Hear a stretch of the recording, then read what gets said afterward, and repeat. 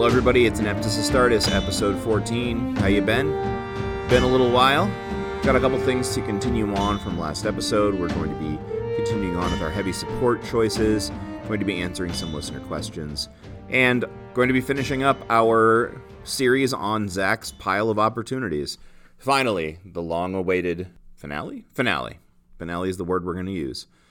All right, we're just going to get right into it with some listener questions. So this is a good one submitted through email. Reminder, if you're listening, that you can send emails to me at ineptusastartes30k@gmail.com, and I will get to your questions, answer them on the show when I can. This one is a question about building units, and in particular, this person was talking about command squads and what to kit them out with and how much to spend. But in general, there was an interesting question, basically said, how much is too many points to spend on one specific unit? Sometimes when I kit out certain things or I try to figure out what I want to put into it, all of a sudden the cost has ballooned and I'm looking at something that is 400 or 500 points. Is that unfeasible in a standard game? So there's a lot of different ways to answer that question, and a lot of it comes down to the way you want to design your squads or whatever else. Let's just take a look at that point value. Let's just look at the 500 points to start with. In a 3,000 point game, 500 points is roughly a sixth of your whole army in one place. It doesn't necessarily mean that's too many points, because a lot of times something can be 500 points and be quite durable, quite effective. Anytime you have a squad that is going to contain your HQ choice, your warlord, the cost of that warlord plus whatever they're in is going to end up, contributing a fair amount of points. So let's say you take even a standard squad of Terminators or medium to heavy melee threat, and you're looking at approximately 250 to 300 points, plus you add on a 175 to 200 point HQ. Well, you're looking at 500 points total right there. Now, you're probably looking at some sort of transport in some way, unless you have another way of getting them around the board. Again, this is army dependent, but you can quite easily end up with a unit that costs over 500 points. One of the units that I love, but is not real great to run in my Iron Hands, is a full squad of, I guess it's only 9 Gorgon Terminators and a Chaplain in a Spartan. And all of that together ends up being 1,000 points. Now, it's pretty clear to see why I don't always like to bring that in a list. 1, 1,000 points is a ton of points to put into one tank. 2, the Gorgon Terminators and Terminators in general, because, as we've talked about many times before, the ones that aren't weapon skill 5 suffer serious problems. It's almost never going to be a unit that makes back its cost. The models look fantastic, and I really enjoy using them, so that's cool, but it's not something that is going to be cost effective. I think if you try to look at any squad and you were in fact able to keep something to the points of about 300 points or so, then it's a lot of points for a squad. But still, if you consider that you're looking at 3,000 points, there is something really interesting about the idea of putting a top-end cap on spending those points. So let's take a look at comparatively how many points other squads are, and maybe that can give us a sort of a baseline to try to think about and answer this question. So let's start simple with something that almost everyone is going to have, probably in abundance, or at least the possibility for that, which is the tactical squad. So if you take the base squad of 10 Marines, you don't add anything to it, you upgrade your sergeant with artificer armor and a weapon of some kind, and then you give them a transport, a Rhino. Now, I have said before, and I still feel pretty confident about this, that if you're going to take a Rhino, taking a multi-melta on top seems to be a pretty easy choice to make, even though the multi-melta is itself almost as much as the whole rest of the Rhino. But regardless, a Rhino transport with a dozer blade and a multi-melta is 70 points. The rest of the Marines there, the whole thing, and if you give chain bayonets to the Marines, because you know what, for my sake, I don't like not equipping them with some kind of close combat weapon, even though if you do the math, it's not really all that great. You're looking at 213 points, and that's for a 10-man tactical squad. It does not necessarily have very much offensive capability. It's 10 ablative wounds. There is no invuln save, whatever. But, it does score. It does move quickly. It does have an anti-tank or anti-dread threat attached to it in the pintle-mounted multi-melta. So 213 points right there for those 10 guys. It's not nothing. Now, that 10-man squad, while I have, like I said, there's not a ton of offensive capability, there are a lot of things that squad can do. It can take ground. It can be a speed bump for other things. It can screen. It can be a distraction requiring answering because of scoring and objectives or whatever else. It does a lot. So 213 points for that squad and the ability that it comes with it is a pretty cost-effective sort of thing to add on. Is it too much to spend? No, I don't think so at all. I think that's a really, really well-costed sort of addition to almost any army. You can drop 70 points off this if you just need a few squads of tactical marines to stand in front of, let's say, a gun line or a tank line, or if you're just going to try to run into the middle of the field and take objectives. So there's ways to make it even cheaper and have it do what basically you want it to do. But for my money, the Rhino is a pretty good investment. Now, let's say that you are instead looking for a different kind of staple in your list. Let's say you're going for something with a little bit lower profile, like a recon squad. Now, these guys are support squads, but they do still have line. For 155 points, you can have 5 of them. All of them have Nemesis bolters to snipe. One of them has an augury scanner, a sergeant who has a power weapon, just because I like giving weapons to sergeants. And, 155 points for 5 of them. The augury scanner is going to allow you to intercept and give you a chance to pin something, whatever else. So this is only a little bit less than the tactical squad. It's significantly less wounds. It does not have the mobility. However, the 72-inch range of the sniper is really the thing that makes it still have an effective reach. So is this a really good unit? Yeah, it's a super great unit. It's not going to win games on its own. It's super cost effective. It can stand on objectives. It can infiltrate, all those sorts of things. Now, I could go through and talk about the other line choices to continue this comparison. And honestly, but I'd really like to hear from other people. I have not, as of yet, seen a great reason to run despoilers in any lists other than perhaps, world leaders are different. But for most of the time, I think tacticals are better, in my general opinion. At least that was the case before the release of Siege at Chthoniya a couple weeks ago, which really upends this entire discussion and creates a whole bunch of new outliers. Interestingly enough, or maybe I should say specifically though, all of those are one-ofs for legions. So the rule across the board, despoilers, absent some upgrades from the Siege of Chthoniya or some other things, they just don't seem to do a lot of work. But anyway, back to the main point. Because they're a little bit more defensive, they're good at standing on objectives, whatever. So I'm not going to bother pricing out despoiler squads or assault squads. But anyway, regardless, you can get the idea of those points. Roughly 200 points for a troop choice which can score is a good amount of points to spend. So let's compare it to something that, we would consider more expensive or more dangerous or more whatever, and see how well we think the whole thing fits.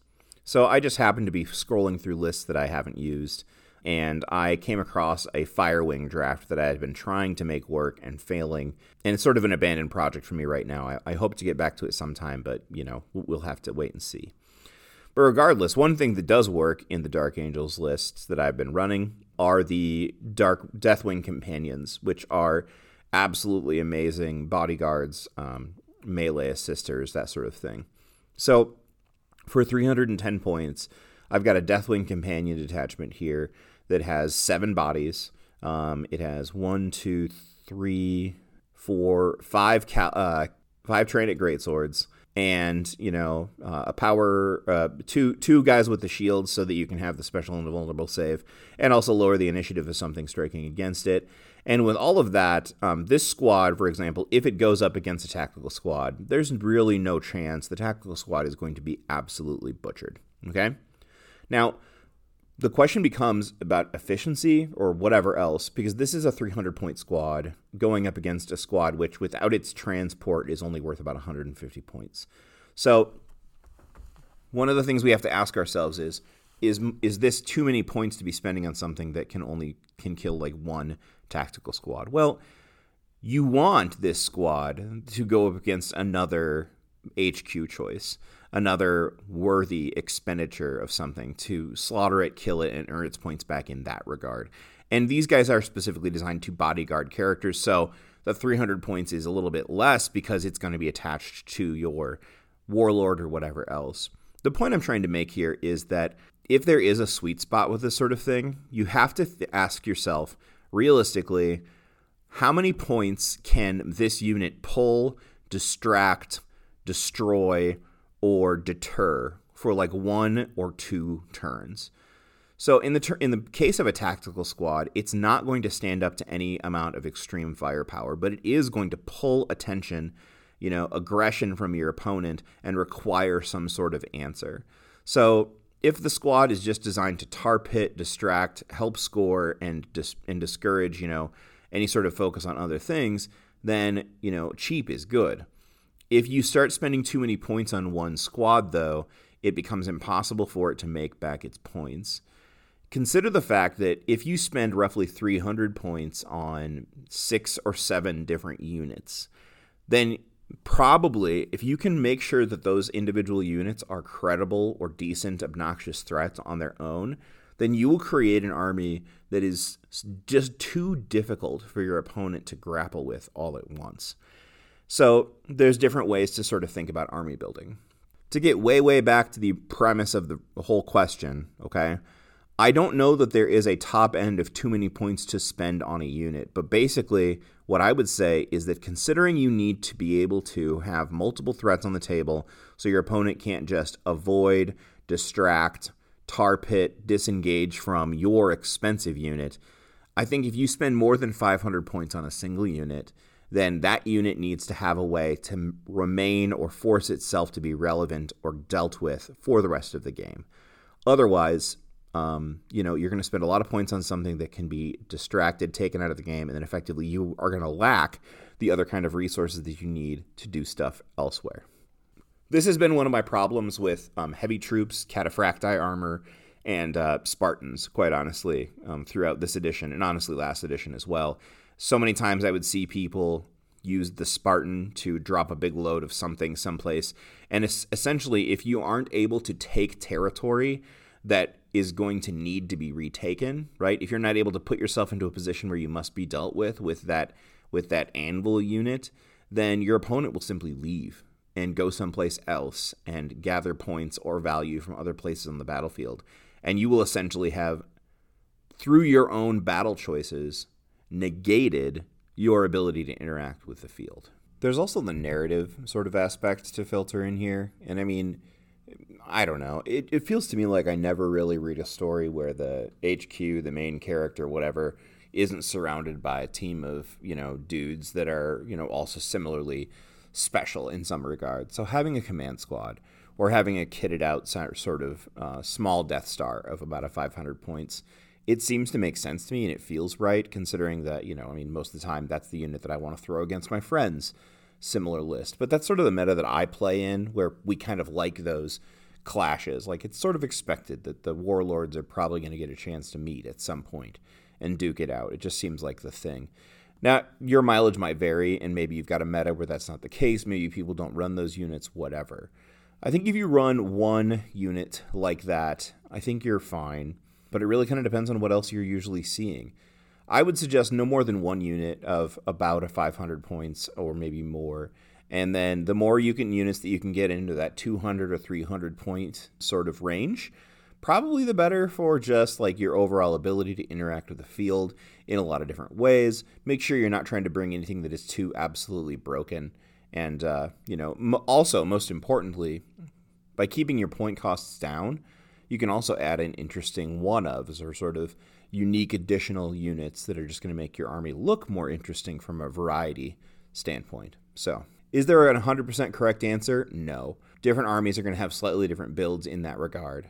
I myself would say anything more than like 600 points, and I mean, while this does include Primarchs, you might want to play with Primarchs anyway, but it definitely does include Lords of War. Fitting one of those into the list really makes it difficult to fit in a lot of other things. So you kind of only get to choose like one big toy, and then the rest you kind of have to build for necessity. But that's up to you. What do you like to see? What kind of variety do you like to have? Do you really like the idea of like one big thing rumbling down the field? Is it really unfortunate that my Mastodon will probably only ever see the field in Apocalypse games because 700 points for a bus is just too much? I don't know, but you get the idea. All right, I've got one more question before I want to get into the main features, and this is an important one. So we are now a little over a year into Horus Heresy 2.0, and people have been building things, trying things. And I think by and large, people have an idea of what is good, what isn't, what should probably be fixed and whatever. And that's all fine and well. Theoretically, hold on. Is there anything? Yeah, hold on. Just knocked on wood about the Demons release that's supposed to be here any day now. But anyway, regardless. We're getting new. We've got Militia now. We've got Solar Ox, Sisters of Silence, Mechanicum, Custodes, and then of course all the Marines. So we got a lot of stuff to play with and variety of stuff. Oh, Knights, can't forget Knights. As your games continue to grow, you're gonna see more growing pains. And so I got this question from my buddy Chris and friend Josh, and they both had a really good question, which is, what do you do about growing your local club, particularly growing it in the right direction? Chris talked about the fact that there is a local idea about how the game should be played, and that people are, what's the best way to say this? Lists are getting harder and harder, tougher and tougher, and that people are bringing lists just designed to maximize offensive capability. What do you do when your community is getting whack? So we all know this. Okay, that's not true. Let's not assume. Win at all costs is the whack mentality. And it just means that the whole function of the game is to win. Now, I've talked before about why that's not necessarily a great way to play Horus Heresy. One of my main reasons that I think that is that I just don't think the game is designed with a tournament mindset in mind, and so there are not the kind of immediate balances and counterplays that you might find in other systems, because this is supposed to, I think, be a narrative game. So what would I do if my local meta was becoming too focused on winning, too unfriendly because of the aggressive nature of the lists we were showing up, to the point where new players would show up and have a bad experience at the table? What would I do? Well, so I guess we're going to assume a couple things here. One is, I guess I'm assuming that if I am a person who has enough respect in my community to have a voice that be heard, I would just try to talk to some of these players and ask them, like, what is it that you want to get out of the game? And if I'm not, then maybe this is just a rhetorical question to pose to all of my listeners and everybody else. What is it that you want to get out of Horus Heresy? One of the best things that I did and have done, and I've talked about it before, in the earlier part of the year, in the spring, I was playing games with Ben, Dark Apostle Ben, and we did our own little mini end of campaign for the Beta Garment event, which we played at for Adepticon. And one of the things we did right at the end, for the last 2 months, was the last game of Beta Garment that we played before we went to Adepticon. We played a teams game with and against each other.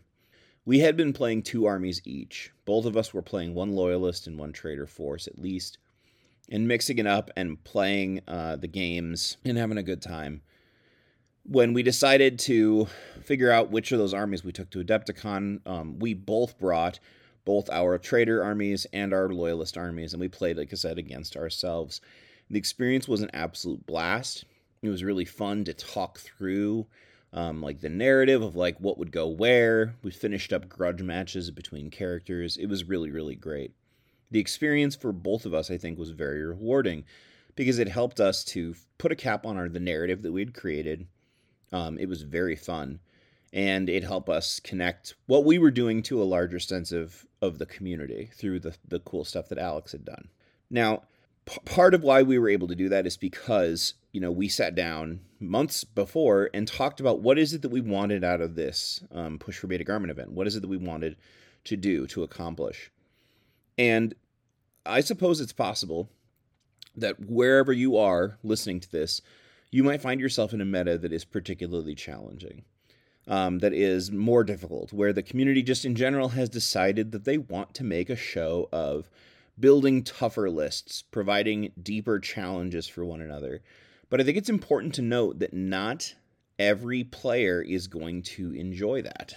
However, this question does bring up a point that I have been trying to make to a couple friends recently, which is the fact that the wargaming experience is relative and also determined by a lot of different things.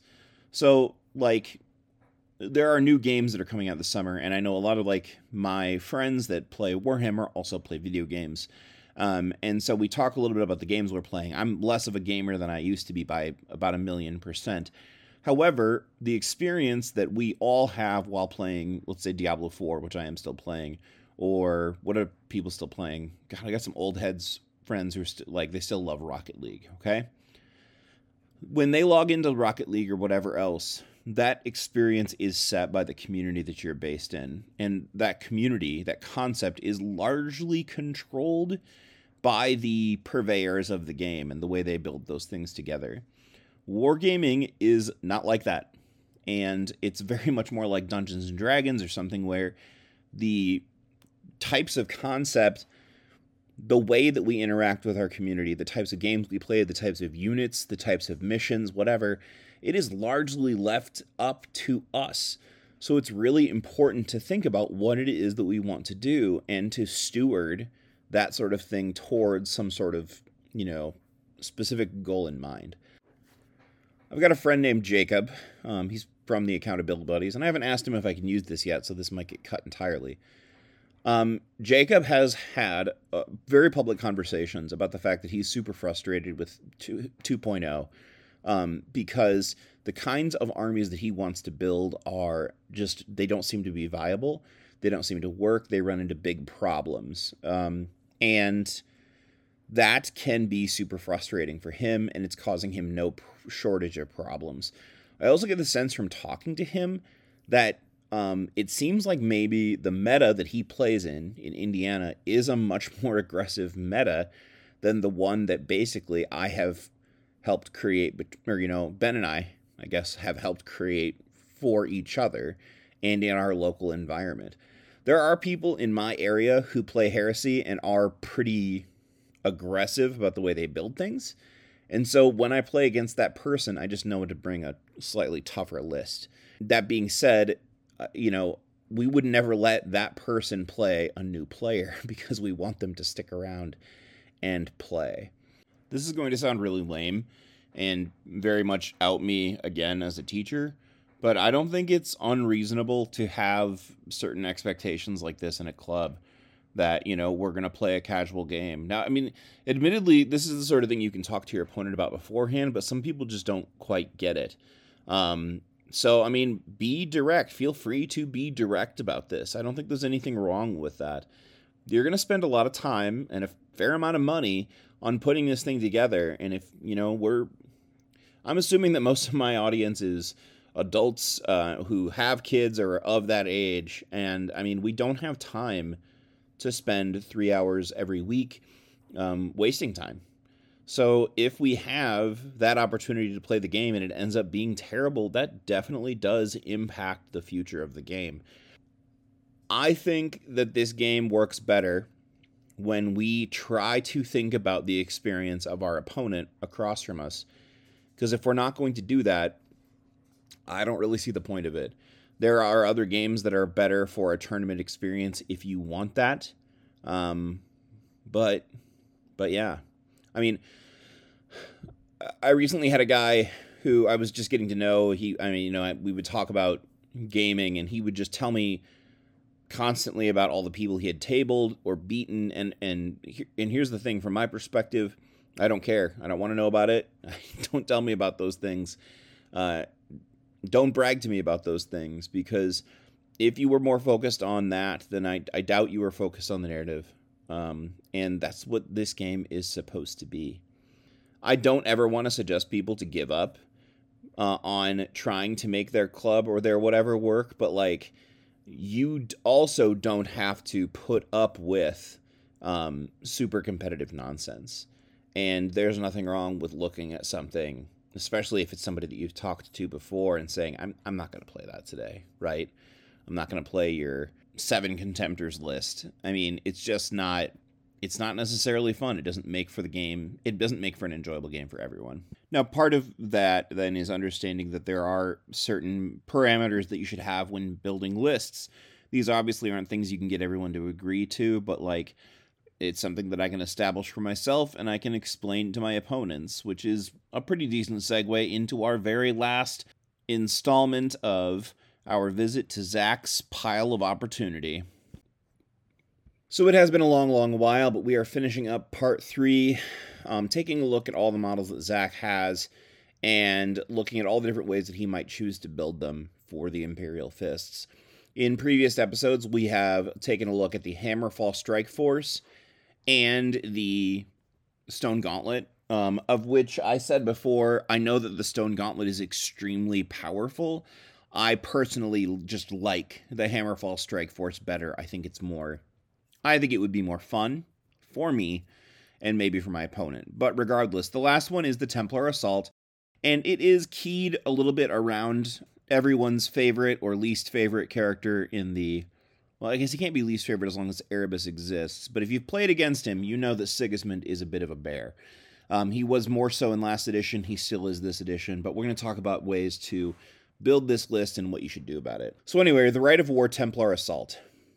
So the effects of this Rite of War are that the Templar Brethren, which are a unique squad for the Imperial Fists, they can be taken as troop choices in this detachment with this Rite of War. All models in a Templar Brethren unit taken as part of this detachment with the Rite of War here gain Heart of the Legion and Line, which is really cool. Line especially, but Heart of the Legion is good too. For the duration of any turn in which a unit of Templar Brethren taken as a part of the detachment using this Rite of War disembark from a model, all models in the disembarking unit gain Rage 2. This does not count if there's an emergency disembarkation. Rage 2. That's 2 additional charge or attacks on the charge. That's really good. So the limitations is that you have to take the Templar Brethren to fill all the compulsory choices, which is a similar theme for the Imperial Fists. This Rite of War can only be taken for a detachment with the Loyalist Legion. All detachments in an army that include this detachment must have a version of the Legionis Astartes X special rule, meaning that you have to be not only Loyalist, but you can't ally this detachment with, like, non-Astartes. So no Militia, no Solar Ox, no Custodes, no Sisters of Silence, which is interesting.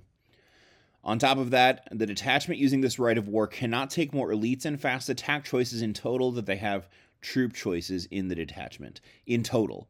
So, for example, if you have 3 troop choices, you can have up to 3 fast attack and elites choices combined. This is a tough deterrent here, although it doesn't touch heavy support, so you can still take all your full 3 heavy support choices without any concern, which is good, but it does mean that you are going to have to, for example, it's going to be harder to load up on Contemptors, a little bit anyway, because you've got to have more or equal to the number of troop choices you have.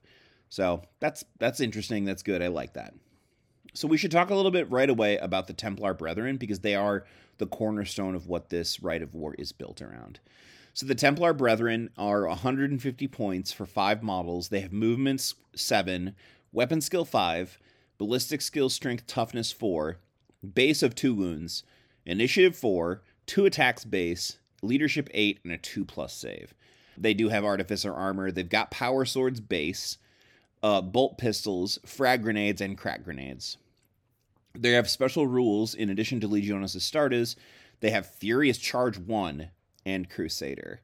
So they're already incentivized to charge because of Furious Charge. Putting them in this Rite of War gives you Rage 2, so you're just kind of doubling up on that bonus.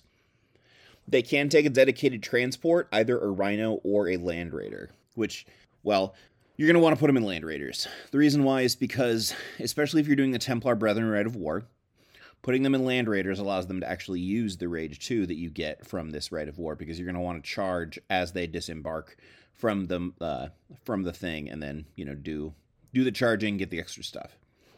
So these boys are not cheap. 25 points a model, and you can, after the 150, you can take up to 5 more. The entire unit can have Melt-A-Bombs for only 25 points a model, so it's a flat stack, so like if you get up to 10, an additional 25, so it's cheaper than 5 points a model if you get 10. Any model can take a combat shield for 2 points to get some kind of invulnerable save. Any model can exchange a bolt pistol for a plasma pistol for 10 points. One can take a Nuncio Vox, one can take a Vexilla, both for 10 points, notably no Auspex. The champion can exchange the Power Sword for a Power Fist for 5, a Solarite Power Gauntlet for 10, or a Thunderhammer for 10. For my money, probably a Thunderhammer, and almost a guarantee, just because that is the only melee upgrade available to this squad. Everybody else is just stuck with power swords, which are fine, but not fantastic, especially against armor value or 2+ models. The champion can also take an Architect pistol for 5 points, or upgrade one of their weapons to become master crafted for 10. So 2 wounds base, weapon skill 5, and a 2+ save. 25 points a model for these is really, I mean, it's a lot of points, but it's really not that terrible. The biggest thing is they do have a lack of invulnerable save, so they will be, dying pretty easily to other power weapons that have AP2. But what's interesting, because they all have those power swords, they will be striking at initiative with their weapons with a chance to rend on a 6. And like I said, this Rite of War does incentivize charging out of vehicles, and charging out of those vehicles gives you that rage 2. So one of these models, a standard Templar Brethren, has a base 2 attacks. Charging gets you 4 because of rage 2, and 5, up to 5 because of 2 weapons. So one of these guys, 5 attacks. That's a lot of attacks. So you are going to be throwing a lot of dice to help you fish for those 6s to get rends. It's pretty great. On top of that, Furious Charge means that you are going to be wounding slightly more often, and this has the ever important weapon skill 5. So at the very least, against other elite units, you might have a hard time killing because you lack the AP, but you got the weapon skill on the right side so that you can actually make that happen. Now, on top of that, in this Rite of War, this squad is also going to gain Heart of the Legion, so a 6+ invulnerable save if they're within 6 inches of an objective, and also Stubborn, which will help them stick around in the middle of the board when you need them to. And that's going to be really, really important as well. They're going to be scoring units. You can dump them out of a Land Raider, charge something, tear it up, and hold the line with them. A combat shield for 2 points apiece actually is kind of compelling. If you had 10 of these, it's 20 points to give yourself a 6+ invulnerable save, which isn't like fantastic, but it's really, for what it is, for a 6+ invulnerable save, it's a very small amount of points for a 25 point apiece model. So it might be worth considering depending on what your points are at. I'm not sure that I would buy them plasma pistols, although you could, but they're already pretty expensive as is. I would think Thunderhammer. I would think Thunderhammer on the champion, maybe Mastercraft it if I was feeling crazy, and then combat shields. When you add all that up, when you get 10 models with combat shields, champion has a Thunderhammer, and then the Land Raider that you're going to want to put them in, it gets expensive. We are not talking about a 550 point unit. Now, obviously, this is going to be a lot of points, but it is pretty darn powerful points. Coming out of an assault vehicle, they're protected by a 14 armor cocoon. Maybe you think about putting an apothecary in there with them as well, but that just really jacks up the points.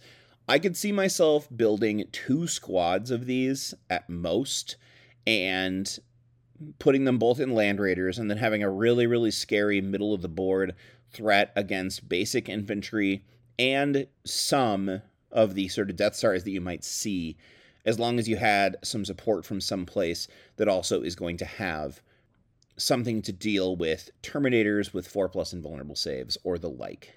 Now, if I take 2 of these squads for 550 points, and then I have 1,900 points left in my list, then I can go ahead and bring like a couple blocks of 200 tactical squads, despoiler squads if I really want to, although I'd probably just bring tactical squads, put those in rhinos to come alongside. So I basically have an armored front that's advancing here. Then if I can get myself up to like, say, 4 troop choices, then I can feel like bringing 1, an apothecary detachment, so that I can take a couple of apothecaries to go with these Templar, and then 2, maybe a couple of Contemptor Dreadnoughts. I think that's going to be really important in a list like this, because the Templar are really awesome and really killy, but they're going to struggle against AP2. So if you can have a Contemptor Dreadnought jogging alongside the Land Raider to sort of support that, then you're looking at an unbelievably effective combat force.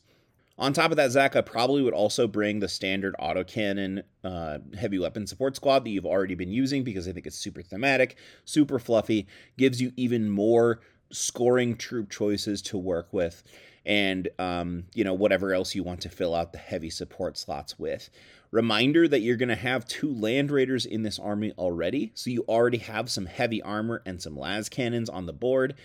Plus that with the Contemptors, you're looking at roughly 1,500 points of very killy stuff right there before you get into whatever else you're going to do with the troops and whatnot. Now, what's interesting about this list, this Rite of War specifically, we have a similar sort of situation to what I talked about last time with the Stone Gauntlet, which is there is a character that you would sort of associate with this, and the character has almost a little bit of anti-synergy with the Rite of War. So, okay, let's talk Sigismund. 230 points for Sigismund. He is the first captain and the martial champion. He ends up becoming the first master of the Black Templars. Spoiler. He has movement 7, weapon skill 7, ballistic skill 4, strength 4, toughness 4, 4 wounds, initiative 5, 4 attack, strength or leadership 10, and a 2+ save. As far as his gear, he's got artificer armor, an iron halo, the black sword, a master-crafted bolt pistol, because of course, why not, and frag and crack grenades. He's got so many special rules. Imperial Fists, of course, independent character, and Master of the Legion, as you would expect. He is also fearless. He has Adamantium Will, 3+. Has some of his special unique rules. He has the Dolorous Fighter, Death's Champion, a 3+ precision strikes, which is crazy. He is a loyalist. His warlord trait is Slayer of Kings, and I forgot to mention he also has Eternal Warrior.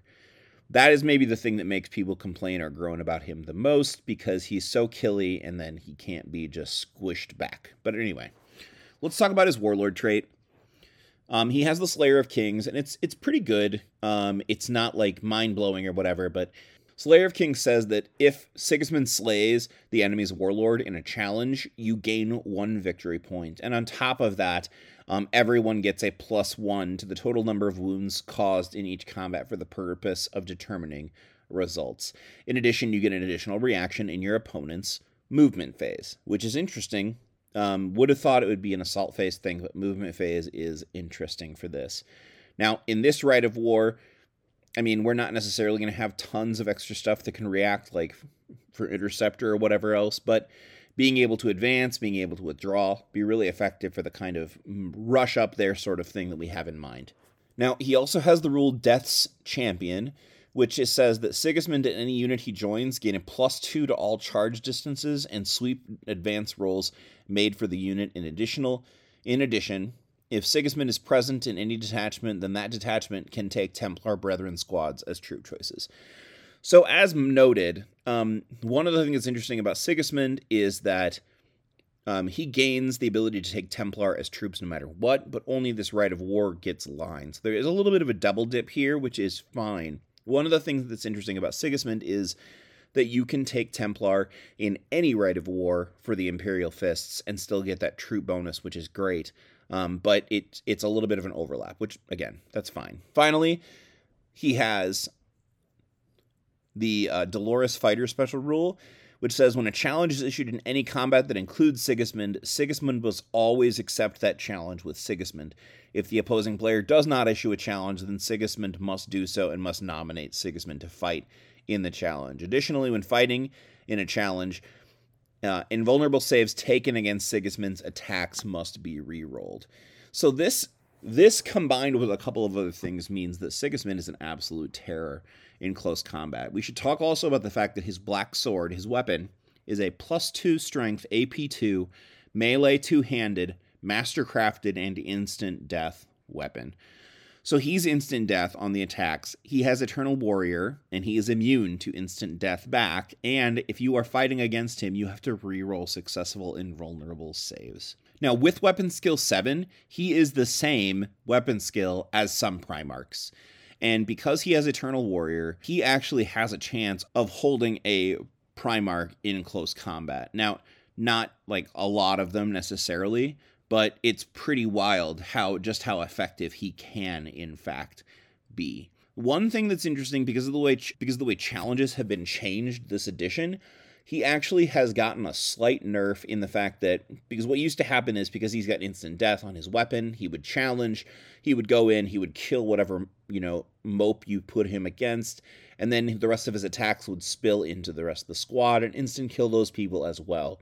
Thankfully, when Sigismund murders your sergeant 14 different times, now it just counts as a plus 14 for your combat resolution. Now, that's a bit of a problem because it might not matter a ton of difference, because with Death's Champion, Sigismund is getting a +2 on his sweeping advance rolls to kill you. So if you lose this combat against Sigismund, he might just sweep you, even if he doesn't use his challenge ability to just murder you. The point is that he's an absolute beast. It makes sense to have him at the head of a Templar Brethren list. He would be effective. You could just throw him in with a squad of Templar Brethren in this list or in any other list. Let's say you just want to include him in something else. I also think it would be really cool just to put him in a squad of Templar Brethren, and then maybe he's not even the warlord. Like, let's say you have Dorn on the table or something. Or you could include Sigismund with a squad of Templar in a Land Raider as just sort of a package that you include in like a Stone Gauntlet list or something like that. That might be a little bit silly, but, Fafnir Ran and Sigismund bro-tapping it up does make quite a lot of sense, I guess, from the lore, if nothing else. Now, if I was going to go through and rank these, like I said, I think that all of these are great rites of war. They're fluffy. They have, I can imagine how they would play on the board, and they seem like they would be fun. They all play slightly different. Stone Gauntlet is going to be much of a stand, wait, and hold sort of thing. Hammerfall is, of course, really, really leaning on that deep strike, really thinking about that teleport strike. And Templar Assault here is very much a guys in tanks charging up the board, running out, and taking territory. Really fun no matter how you do it.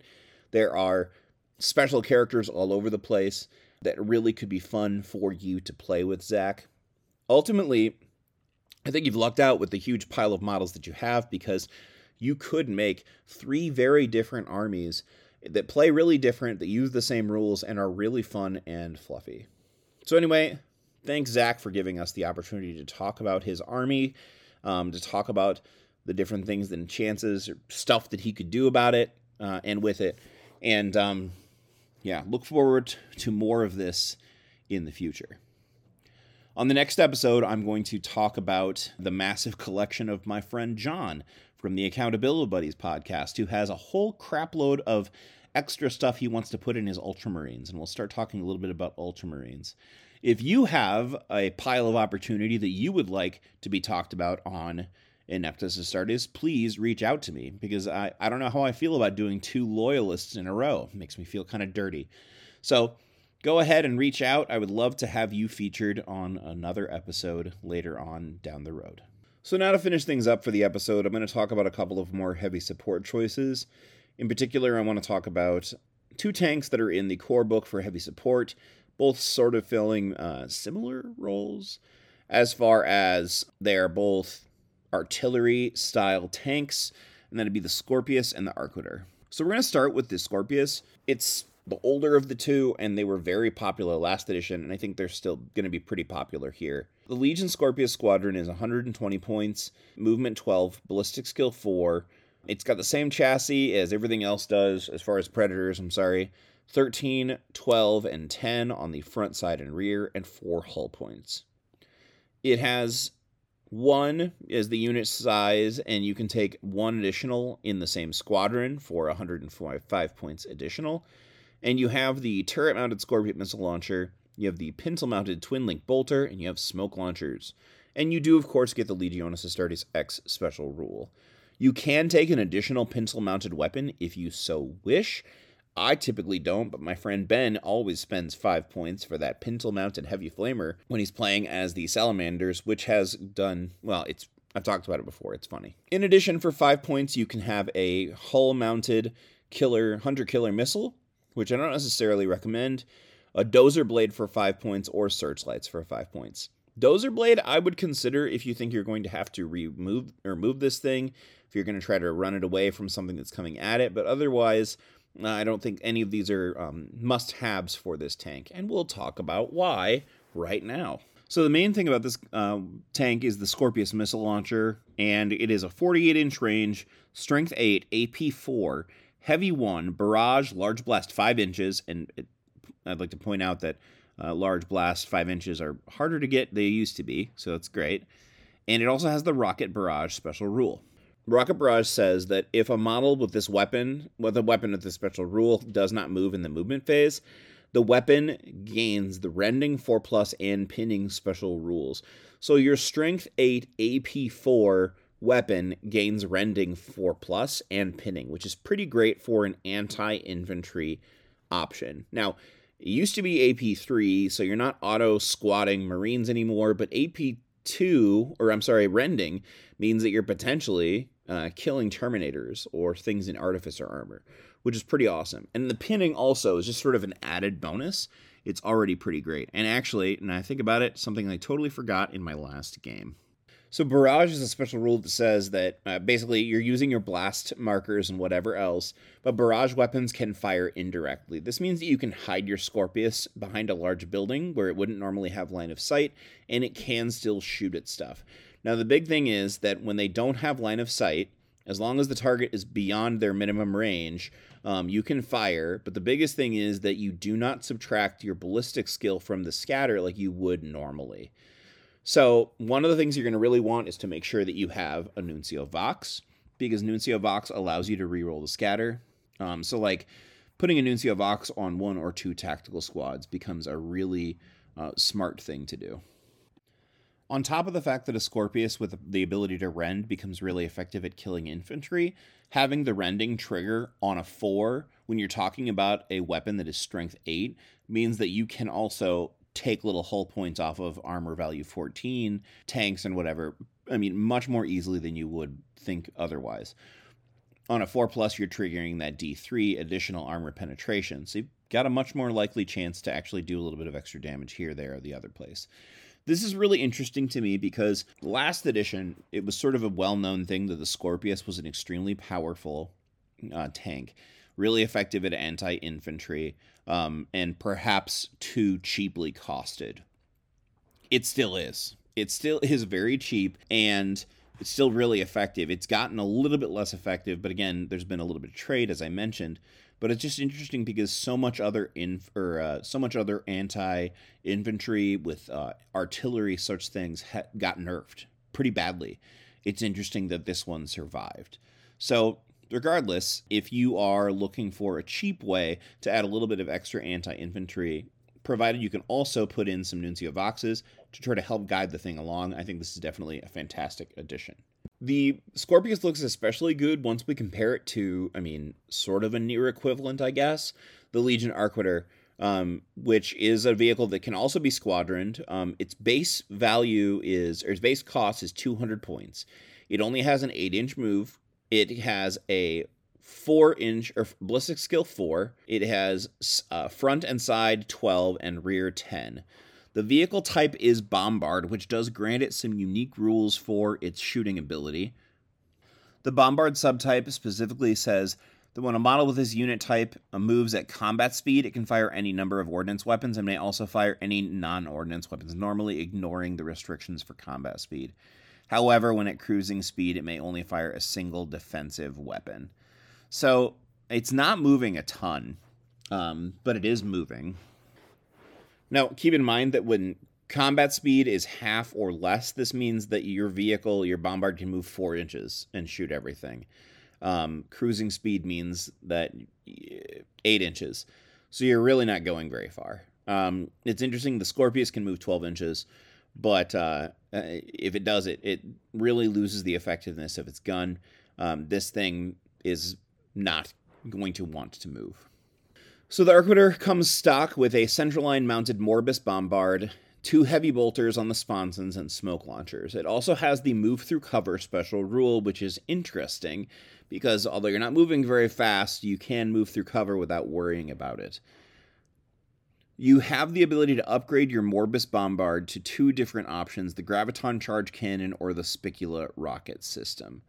In addition to that, you can take your sponson-mounted weapons change them to heavy flamers for free, autocannons for 10 points, las cannons for 15 points, Volkite culverins for 10.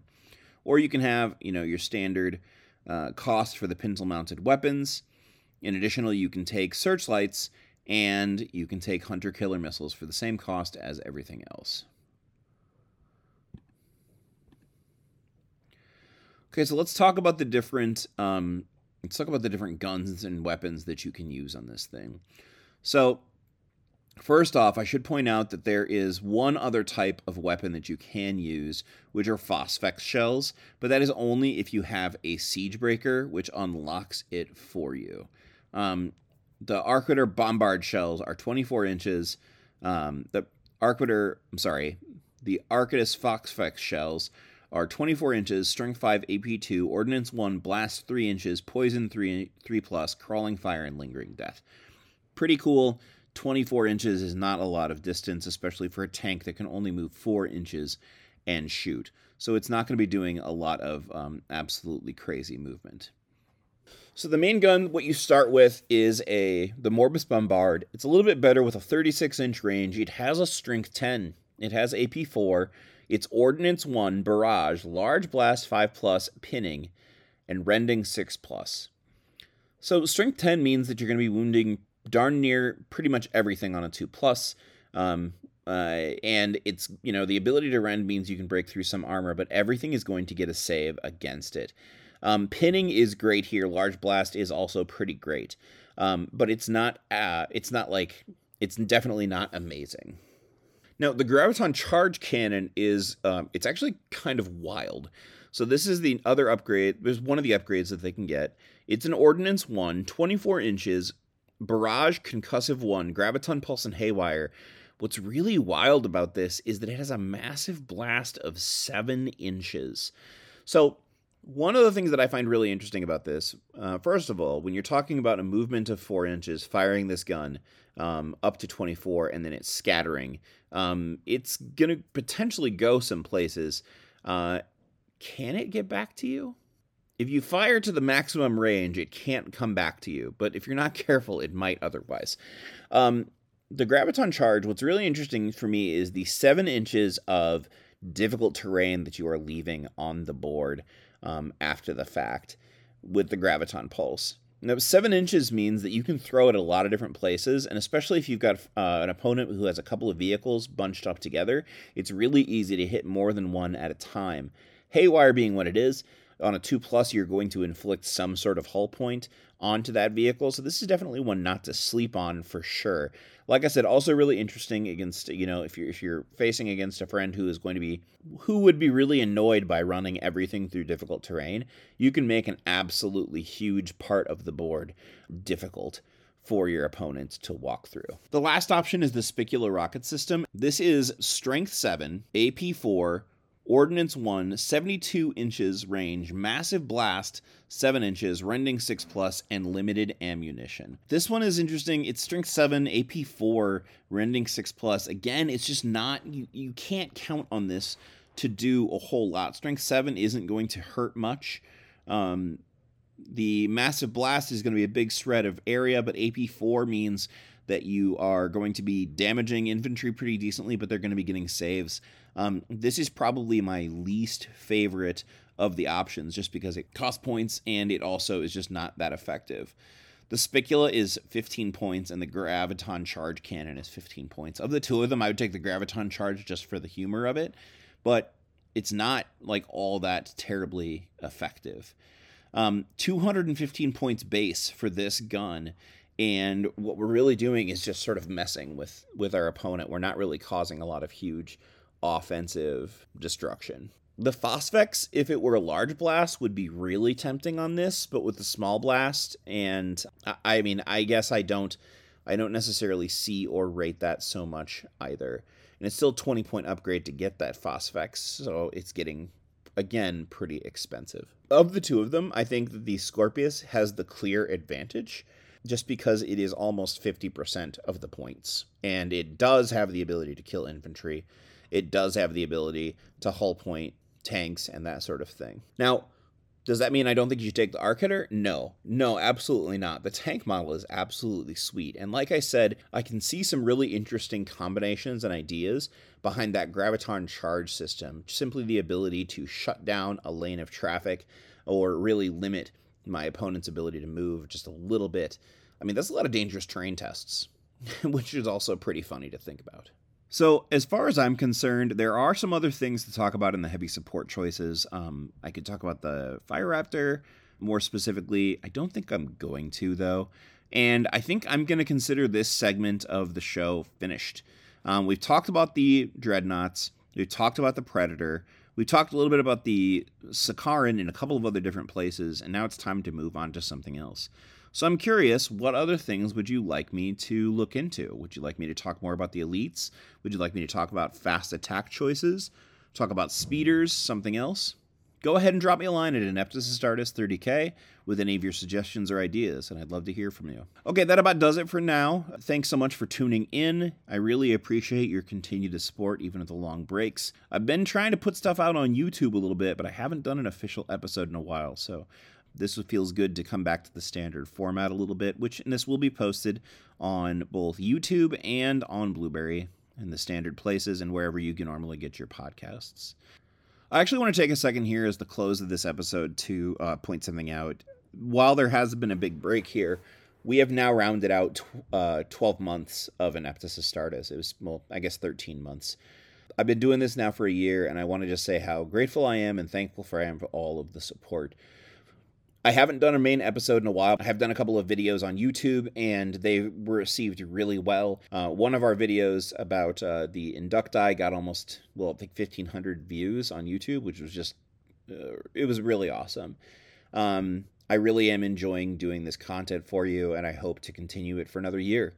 So let's keep this going. I really appreciate your support. Thank you so much. If you're seeing this on YouTube, please like and subscribe. If you are downloading this on Blueberry or on Apple Podcasts or something, thank you so much. And you could also go to YouTube and like and subscribe if you like. Take care of yourselves. Email me any questions at ineptusastartes30k@gmail.com or comment on YouTube, and I'll get back to you as soon as I can. Thanks so much. Take care of yourselves.